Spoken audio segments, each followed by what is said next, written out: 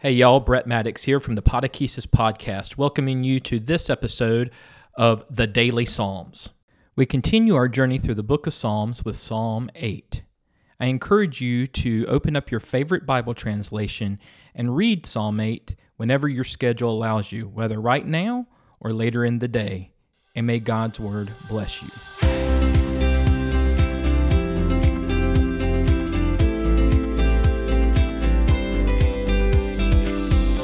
Psalm 8 is different. We are taking a break from all the lamenting. Don't worry, there's plenty more lamenting coming in the future. At the time of this recording and posting, it is Friday. It's the end of the week, and so we're ending this week with a psalm of praise. I would imagine that you need this. It certainly has been a long week for me, and I'm sure it's been a long week for you. I can't think of anything better to do when I am worn down physically, emotionally, mentally, spiritually, than to take a moment and praise God, to sing a song of praise, pray a prayer of praise, act in a way that brings praise. There is no better time to do that than today. Psalm 8 starts off praising God for His name. The name Yahweh was more than the name of a Middle Eastern deity that some Bronze Age tribe worshipped. It is the name that is above every name. See Philippians 2 for this tie-in with Jesus. It was majestic. I imagine David walking out of the palace on a crisp, clear night, looking up at the stars in the sky and saying, "How majestic is your name. You have set your glory above the heavens. When I look at the heavens, the work of your fingers, how majestic is your name." When was the last time you abandoned yourself in the thought of God and His wonderful creation? What is keeping you from doing just that right now? Another beautiful piece of this psalm is how humanity is spoken about.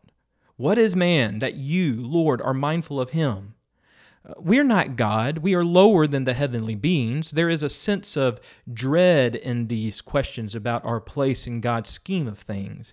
And yet, there is also this sense of belonging to the grand purposes of God. This one, whose name is majestic, cares for us. He loves us.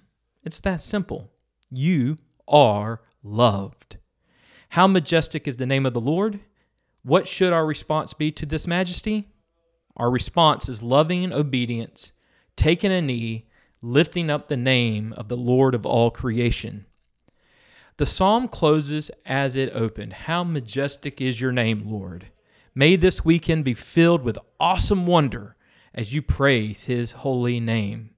So, rest well, worship freely, love extravagantly, and be who you were created to be.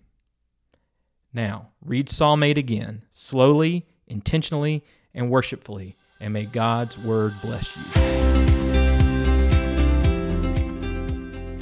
The Daily Psalms is brought to you by the Podakesis Podcast, a podcast about what Christians believe and why it matters, hosted by Jim Morrow, Alan Kaysen, and me, Brett Maddox.